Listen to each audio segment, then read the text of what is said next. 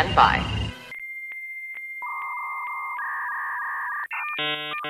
Hello, this is Penn Jillette. The possibility exists that if I were to actually listen to the lackadaisical Librocubicularist podcast featuring host Jordan Maywood, I would potentially enjoy it. A ringing endorsement. Potentially enjoy this episode, which will start after the other half of my magical comedy duo Teller gives us a countdown. Take it away, Teller. Hello! Welcome to the Librocube. My name is Jordan Maywood, and I am the lackadaisical Librocubicularist. Something I like to say at the top of every show is that there will be spoilers. It's not a guarantee of spoilers, but it is just a possibility. So this warns of them. Another thing I like to say at the top of every show is that if you like what you hear, the only payment I ask is $1 million. Oh, that never got old. Never got old. I say never got old because I'll give you a little behind-the-scenes action, as I like to do from time to time. This, you are no doubt aware, if you read the description, is episode 398. So this is the second last time I will be doing this show opening exactly as I have done it just about the first 400 some odd times. I'm switching it up. Things are going to change. They're going to be different. For the most part, things will be exactly the same. So take that with a grain of pepper. Oh. I'm going to push a button, and that will get us started, and that will be something that will not change in a post-episode 400 world. Yay. Ladies and gentlemen, let's get ready to review some things.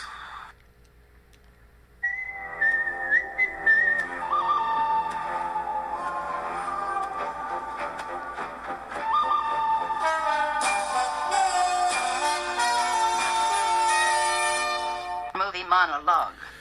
Today's movie monologue sponsor is Pimp My Death Ride. Thank you for that sponsorship. Movie the first, Resident Evil Degeneration. I didn't give a number because I don't really know where these movies fit in number-wise. The animated ones, which, if you're following along, I am watching all 8, I believe it's 8, Resident Evil movies, from the first to the most recent, which is called the final chapter, I think, so potentially the last, although you get things that say they're final chapter and then it's not. Something with Nightmare on Elm Street or Jason, Final Fantasy. Hey, how about let's use that as an example. Anyways, got a little ways into this before it fell into a movie category that I don't really have a term for other than, let's call it movies that I start watching and then some minutes in realize I had seen it already movies. That's this one is what it is. Normally, and this falls into that category, those are movies that are not exactly memorable. Hence why that happens, I guess. This one, no exception. It's okay. It's probably closer to a Resident Evil video game than it is to a Resident Evil movie. And I don't think you necessarily play Resident Evil games for their storylines. I mean, they're crazy, and for that reason they're interesting. This story is crazy, and for that reason it has interest. It can develop interest in your brain. But from a sort of straight movie plot, let me see what the IMDb says. Oh boy. A warrior seeking revenge unleashes a deadly virus in Harvardville. Harvardville. Responding to the threat are former Special Forces member Leon S. Kennedy and Claire Redfield, as you may know them from movies and video games, who look to bring down a mutated monster before history repeats itself.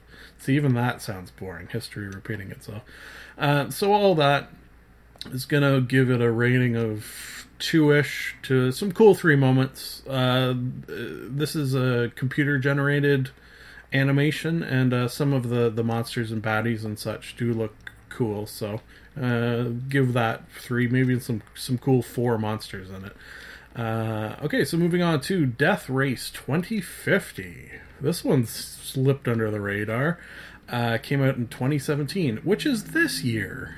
Never heard of it. I think I saw Death Race. Was it just called Death Race? I know I've seen a Death Race movie before. In fact, at least one, maybe 2. This has got some interesting things going on. If you're unfamiliar with a death race, what it is, people driving around trying to run over pedestrians for sport and a sort of in the future game show where people are killed, because seemingly that's going to happen in the future, where eventually reality TV will revolve around the murdering of people, I guess. That's a somewhat common trend. These movies are ridiculous, and I have always enjoyed them. This one included. Got Malcolm McDowell in there. Oh, yeah. And just crazy cars and super, super bloody, gory deaths. 4 points, no less. So I'm going to give it a 4 out of 5, because it is what it is. Next, moving on to The Visit, which is a horror film. And it's been a while. This is from the mind of M. Night Shyamalan, although they don't sort of... his movies, compared to back in the day, they don't sort of advertise that fact as much as they used to. I will say, and this is both something I can brag about and something I'd rather not because it's disappointed, within the first 15-20 minutes, somewhere in there, I called what the twist at the end of the movie would be. So I feel smart for doing that, I suppose, on some levels, but then it also makes, when it actually happens, disappointing. I always say that I prefer movies that surprise me, and this one did not. There were some creepy, scary parts, though, and I don't know if I mentioned, but I'm sort of off the horror movie after a series of horrible wake-me-up, not being able to get back to sleep for friggin' the entire night, cold, sweat, screaming nightmares. Some of those. And then I thought it was fine and tried watching another horror movie and had another one. So I've sort of veered away from them a little bit, as you may have noticed. I don't know if I've spoken of that yet on the podcast, but I just don't like some of them. It's the paranormal activity, haunted housey ones. Those are the ones. Like, give me a gory one. This one, fine. Give me like a Jason or a Freddy or a teenagers in the woods one. Anything like that doesn't bug me. It's the haunted houses, long hallways ones that I do not care for, which this didn't really fall into. There's no haunting, it's just crazy people, so that I can deal with. The Visit, I'll give a solid 3. Yeah, there was enjoyment that I had with it. Okay, so the time already went off, which means I should have stopped, but so maybe I'll just zip through these last 2. Hacksaw Ridge, it was good. I haven't seen a good war movie in a while. I'll just go with 3. Yeah, it was okay. It was a war movie. I enjoyed it. If you're unfamiliar with my rating system, 3s are usually for enjoyed while watching, but wouldn't watch again. I don't know if I'd ever really have a desire to watch this again. Maybe I would. Yeah, maybe I would. So maybe it's a 4. I don't know. Last but not least, Fantastic Beasts and Where to Find Them. I feel kind of dumb especially the nerdishness of me, not realizing that this was sort of intertwined in the Harry Potter universe. I knew it was J.K. Rowling. I just thought it was like a different universe that it took place in, which I suppose is sort of silly that I thought that. I liked it. I liked it very much. What's the main guy's name in this? Eddie Redmayne. Yeah. I don't know if I've ever seen him in anything that I haven't really enjoyed, so thanks, Ed, if I can call you Ed, which I assume I cannot. A little on the kids' side, but I like the Beasts. It's something like X-Men or something like this, or anything with large groups of weird things. In the case of X-Men, obviously the mutants. In the case of this, the titular beasts. I don't know, I just like shit like that. This included. And then, you got your little love story and evil, good, such as that. Things, then their stuff. 4 out of 5.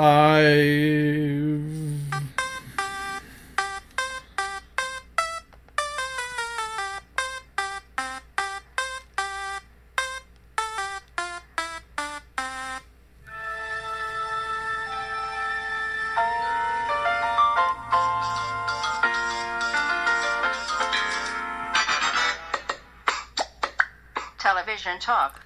Today's Television Talk sponsor is time-traveling samurai Wi-Fi sword sheaths. Thank you for that sponsorship. Okay, I almost feel like, and if I was any sort of professional, which I am not, I would have looked into this, that I have spoken of this show on the podcast before, which sort of tells me that I've been doing this for a while, because I don't really like watching the same thing without at least some years in between. I have a sort of definitive... There may be a few exceptions, but for the most part, if I watch something, it's going to be 5 years, usually, before I would consider rewatching it, even depending on how good it is. Now, that being said, this is one of my favorites. 5 out of 5, 6 out of 5 even. I love this show. We're talking Samurai Jack. Now, one of the reasons I wanted to rewatch this, which I believe this would have been third or fourth watching of this, like if I count when it originally aired back in, when did this air? 2000. I would have thought it was earlier than that. So 2001 to 2004. So that would have been when I first watched it, and then I got the DVDs. One of the very first DVD sets I ever bought was this, Samurai Jack. So I watched it then, and this is either my third or fourth. So yeah, somewhere in there. Anyways, the reason I love this show so much, or the reason I decided to rewatch, as I was saying, is because they're making a season 5 of Samurai Jack. It's sort of in the works right now. Due out in March 11th, 2017. Wait, that's now. Huh. Okay, so I should really look into that. Although what I would probably do is get the DVDs, get the season 5 after, and binge watch them, because this show is a good binge show. Not that any shows aren't really good, but this would fit into it. Anyways, my love of the show comes from the fact, and if you're unfamiliar with Samurai Jack, this is a classic pity and envy situation. Pity, because you've never experienced the show Samurai Jack. Envy, because you now have 4, soon to be 5 seasons to experience for yourself. My love of it comes from the fact that every episode, 22 minutes long, their half-hour animated television program, feels like a movie.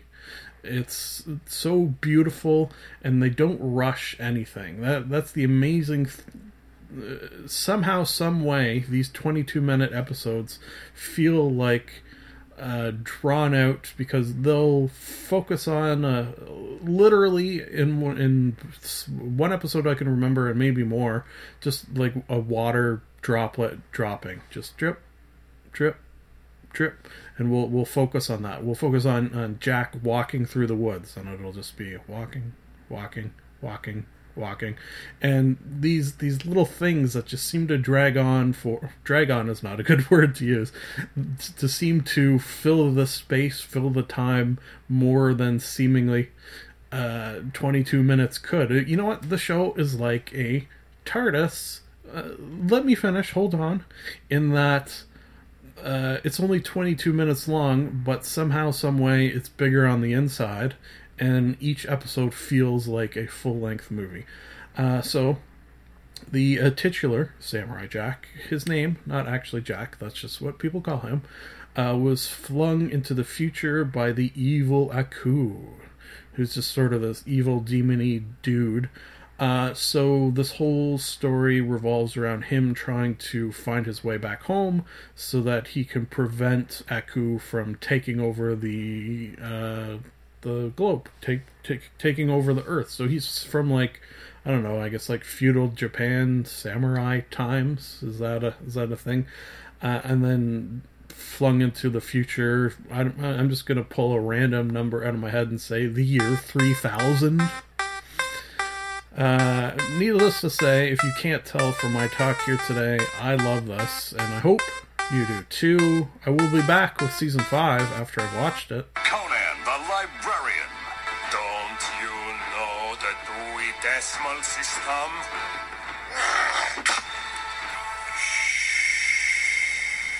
Book Banter. Today's book Banter sponsor is 100% all natural druid juice. Book Banter. Today we have for you the first in a trilogy that I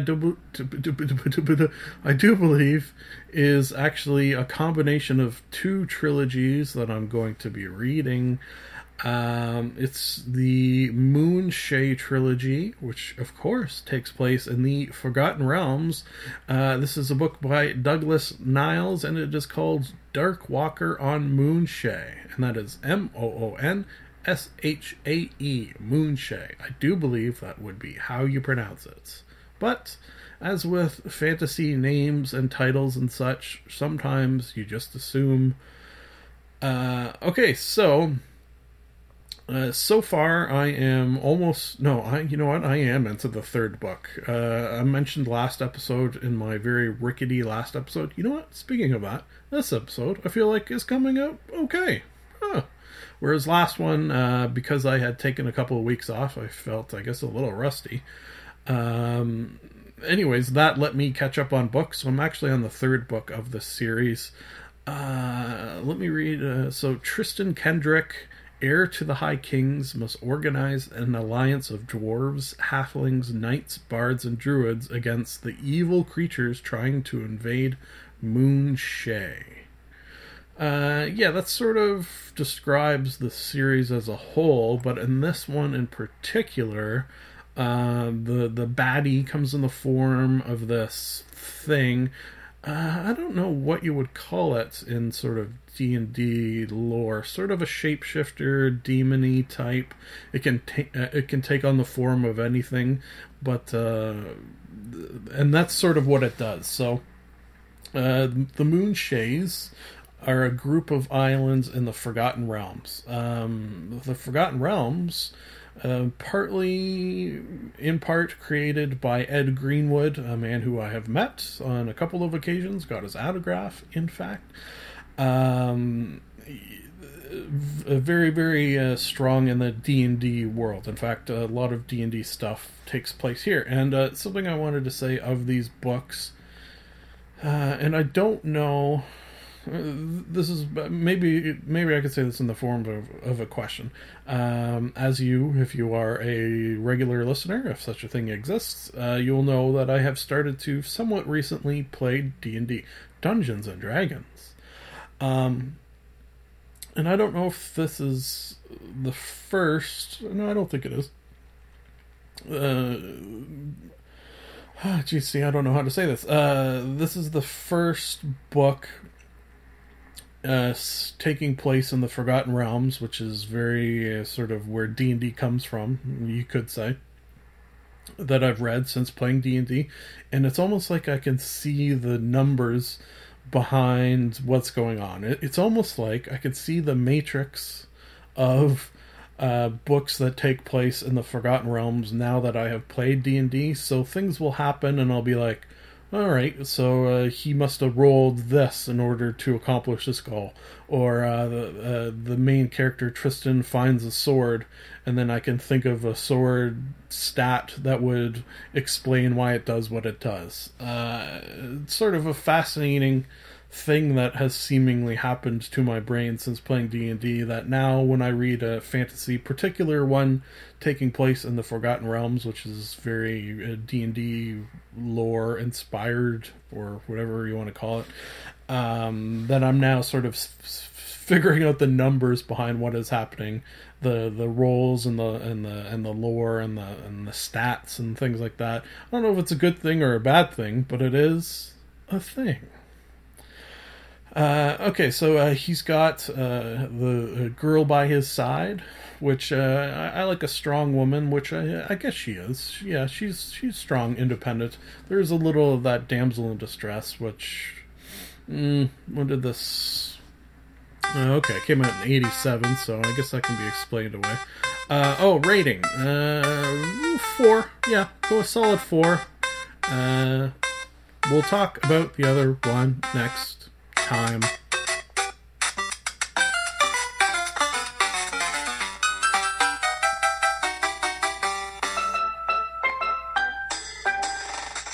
Game Gabbin. Today's Game Gabbin sponsor is Saul Bugman, attorney at Buglaw. Thank you for that sponsorship. Okay, got a little different today. I believe I spoke of, in fact, I know I have from time to time spoken of Danny O'Dwyer and his leaving GameSpot and striking out on his own to create videos for the interwebs on the YouTubes under the name NoClip. In fact, yeah, I think I've spoken of all of his videos because they're about once a month and they really strike home with me, so that's what the internet intercourse is all about. This one was called Rediscovering Mystery, and part of it that sort of spun off into its own video was about a video game called Frog Fractions. The reason I am throwing this into a Game Gabbin and not an internet intercourse is for the reason that, because of this video, I went out and played the game for myself. You can't do so as well. Just Google Frog Fractions. It's a Flash game. It's free. You will have an interesting time of it. It'll take you, I don't know if it took me an hour. Like, it wasn't an incredibly long game, but it was an interesting one. Even after watching the video, there's a thing at the beginning that said, if you haven't played this game, go play it first before watching the video. I do what I want, so did not do that. And I didn't feel it ruined the experience at all. So it starts off, you're a frog on a lily pad, and flies are flying around, and you're sticking your tongue out, grabbing them, and then there's fractions for some reason that mean nothing. But throughout the course of the game, it's so hard to explain this game. You do so many things. It's almost like there'll be a time where you're in like a Dance Dance Revolution style game as a frog. That part was fucking hard. I don't think you were meant to complete it. I hope. There'll be a time where you're in a courtroom as a sort of, what's that attorney game? Harvey Attorney Birdman? No, I don't remember. You'll be flying through space. You'll be riding on the back of a dragon. There's a text adventure game, which was... I have heard of those, and seemingly someone of my age who had computers and such back in the 80s should have played them, but somehow I never did. So this was sort of I do believe my first text adventure game was in Frog Fractions, and it was pretty fun. You were on a spaceship and had to get it home and then figure out how to go to sleep. Defies explanation, a lot of this game. There's some side-scrolling shoot 'em ups. Anyways, just what I wanted to say of Frog Fractions and rediscovering mystery and crazy games in general is I wish there was more of that. As much as I just enjoyed Doom, which I think will be in next episode, it's nice to swing both ways. And by that I don't mean what you're thinking. Well, I'm sure that's fine as well. But I mean games that are sort of tried and true, following a formula that's been done before and do it well. And then things like this. People who I sort of don't understand at all are the Call of Duty players. I've played Call of Duty, I've enjoyed it, but if that's the only game you ever play, you have no idea what you are missing out on in the world of video games, because that is just a tip, and a small tip, of an enormous iceberg that you could be experiencing. So that was sort of my takeaway of the rediscovering of mystery, which is a great video I recommend you go watch, but I sort of look at it from a different point of view, that of experience what's out there, from Frog Fractions to Call of Duty to friggin' Tecmo Bowl. Yeah, throw that in there for some reason. Charlie bit me. Ah! Friday, gotta get down on Just let me. Is this real life? Internet intercourse. I like turtles. Today's Internet Intercourse sponsor is fucking insane and should be locked up to prevent harm to others as well as himself, Larry's TV and Audio. You can guess what his prices are like.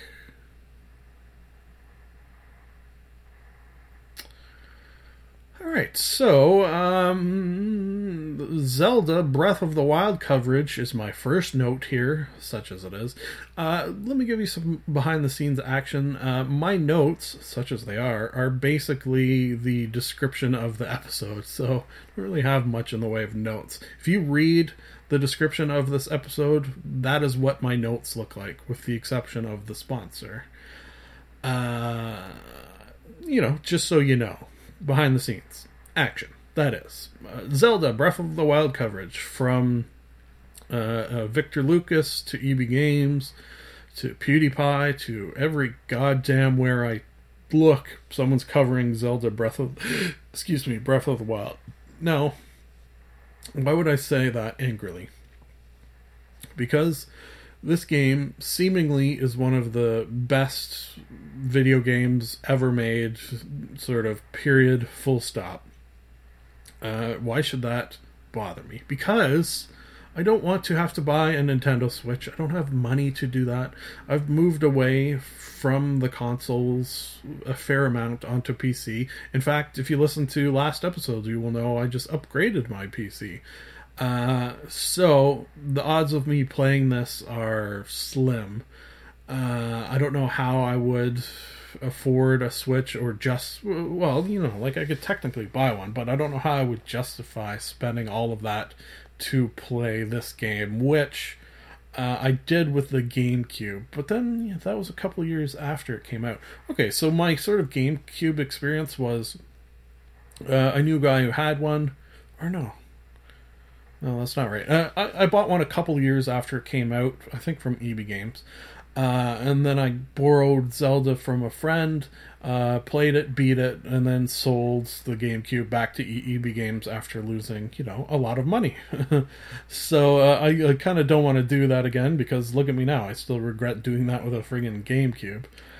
What I need is for a friend to buy this and either let me come over and watch them play, or let me borrow their Switch for the hundreds of hours it would take to seemingly beat this amazing looking game.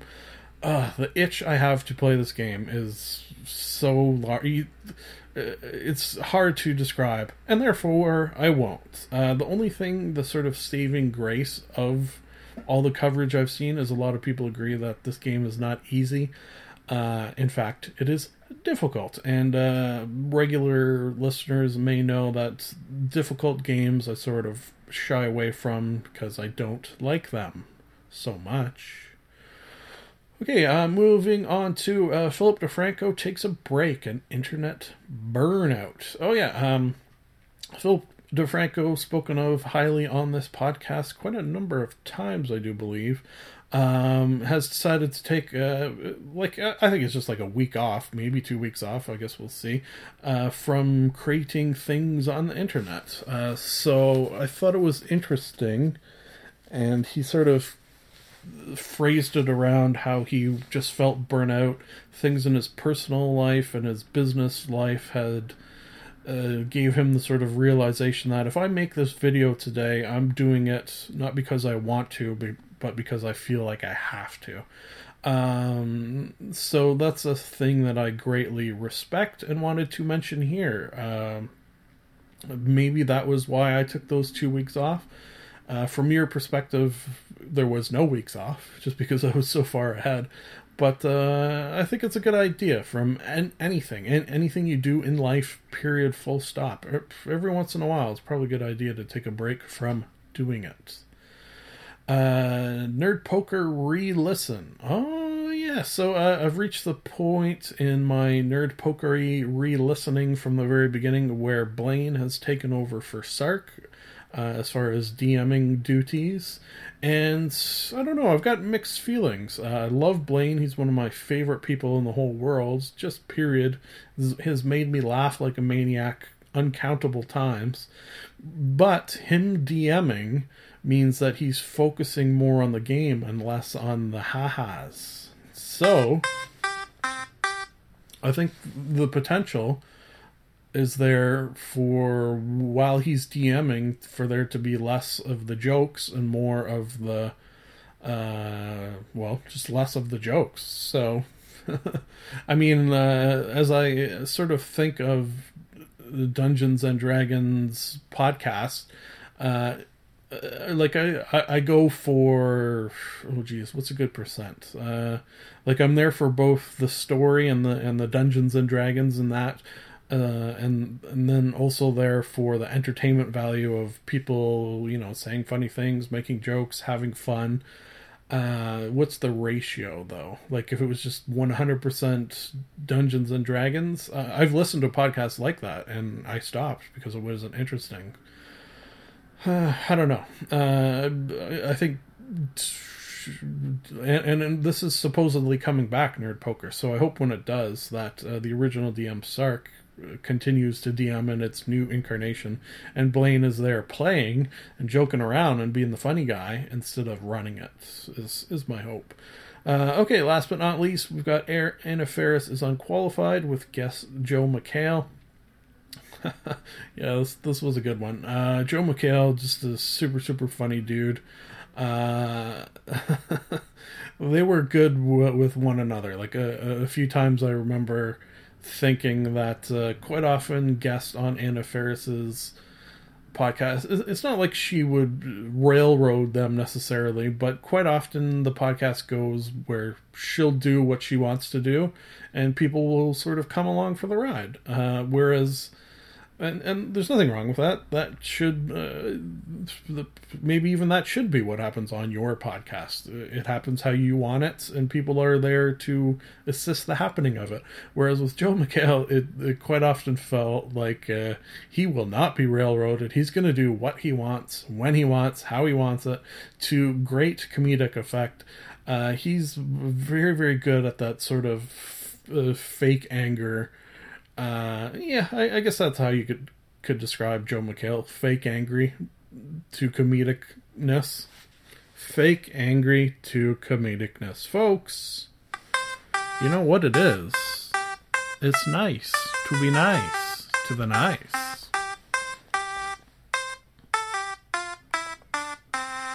Done and done. And I mean done. Done and done. I like Ron. This is the end of the show. A sincere thank you for listening. Time to plug some things, and I do not mean butts. You can like us on Facebook. You can follow Jordan_Maywood on Twitter. You can subscribe and comment on iTunes. Lastly, if you would like to contact the podcast, you can email jordan.maywood@gmail.com. I would like to conclude that I am not a robot and that I have a theory. I've got a theory that it's a demon, a dancing demon. Nah, something isn't right there. I've got a theory. The best is yet to come, and babe, won't it be fine? You think you've seen the sun, but you ain't seen it shine.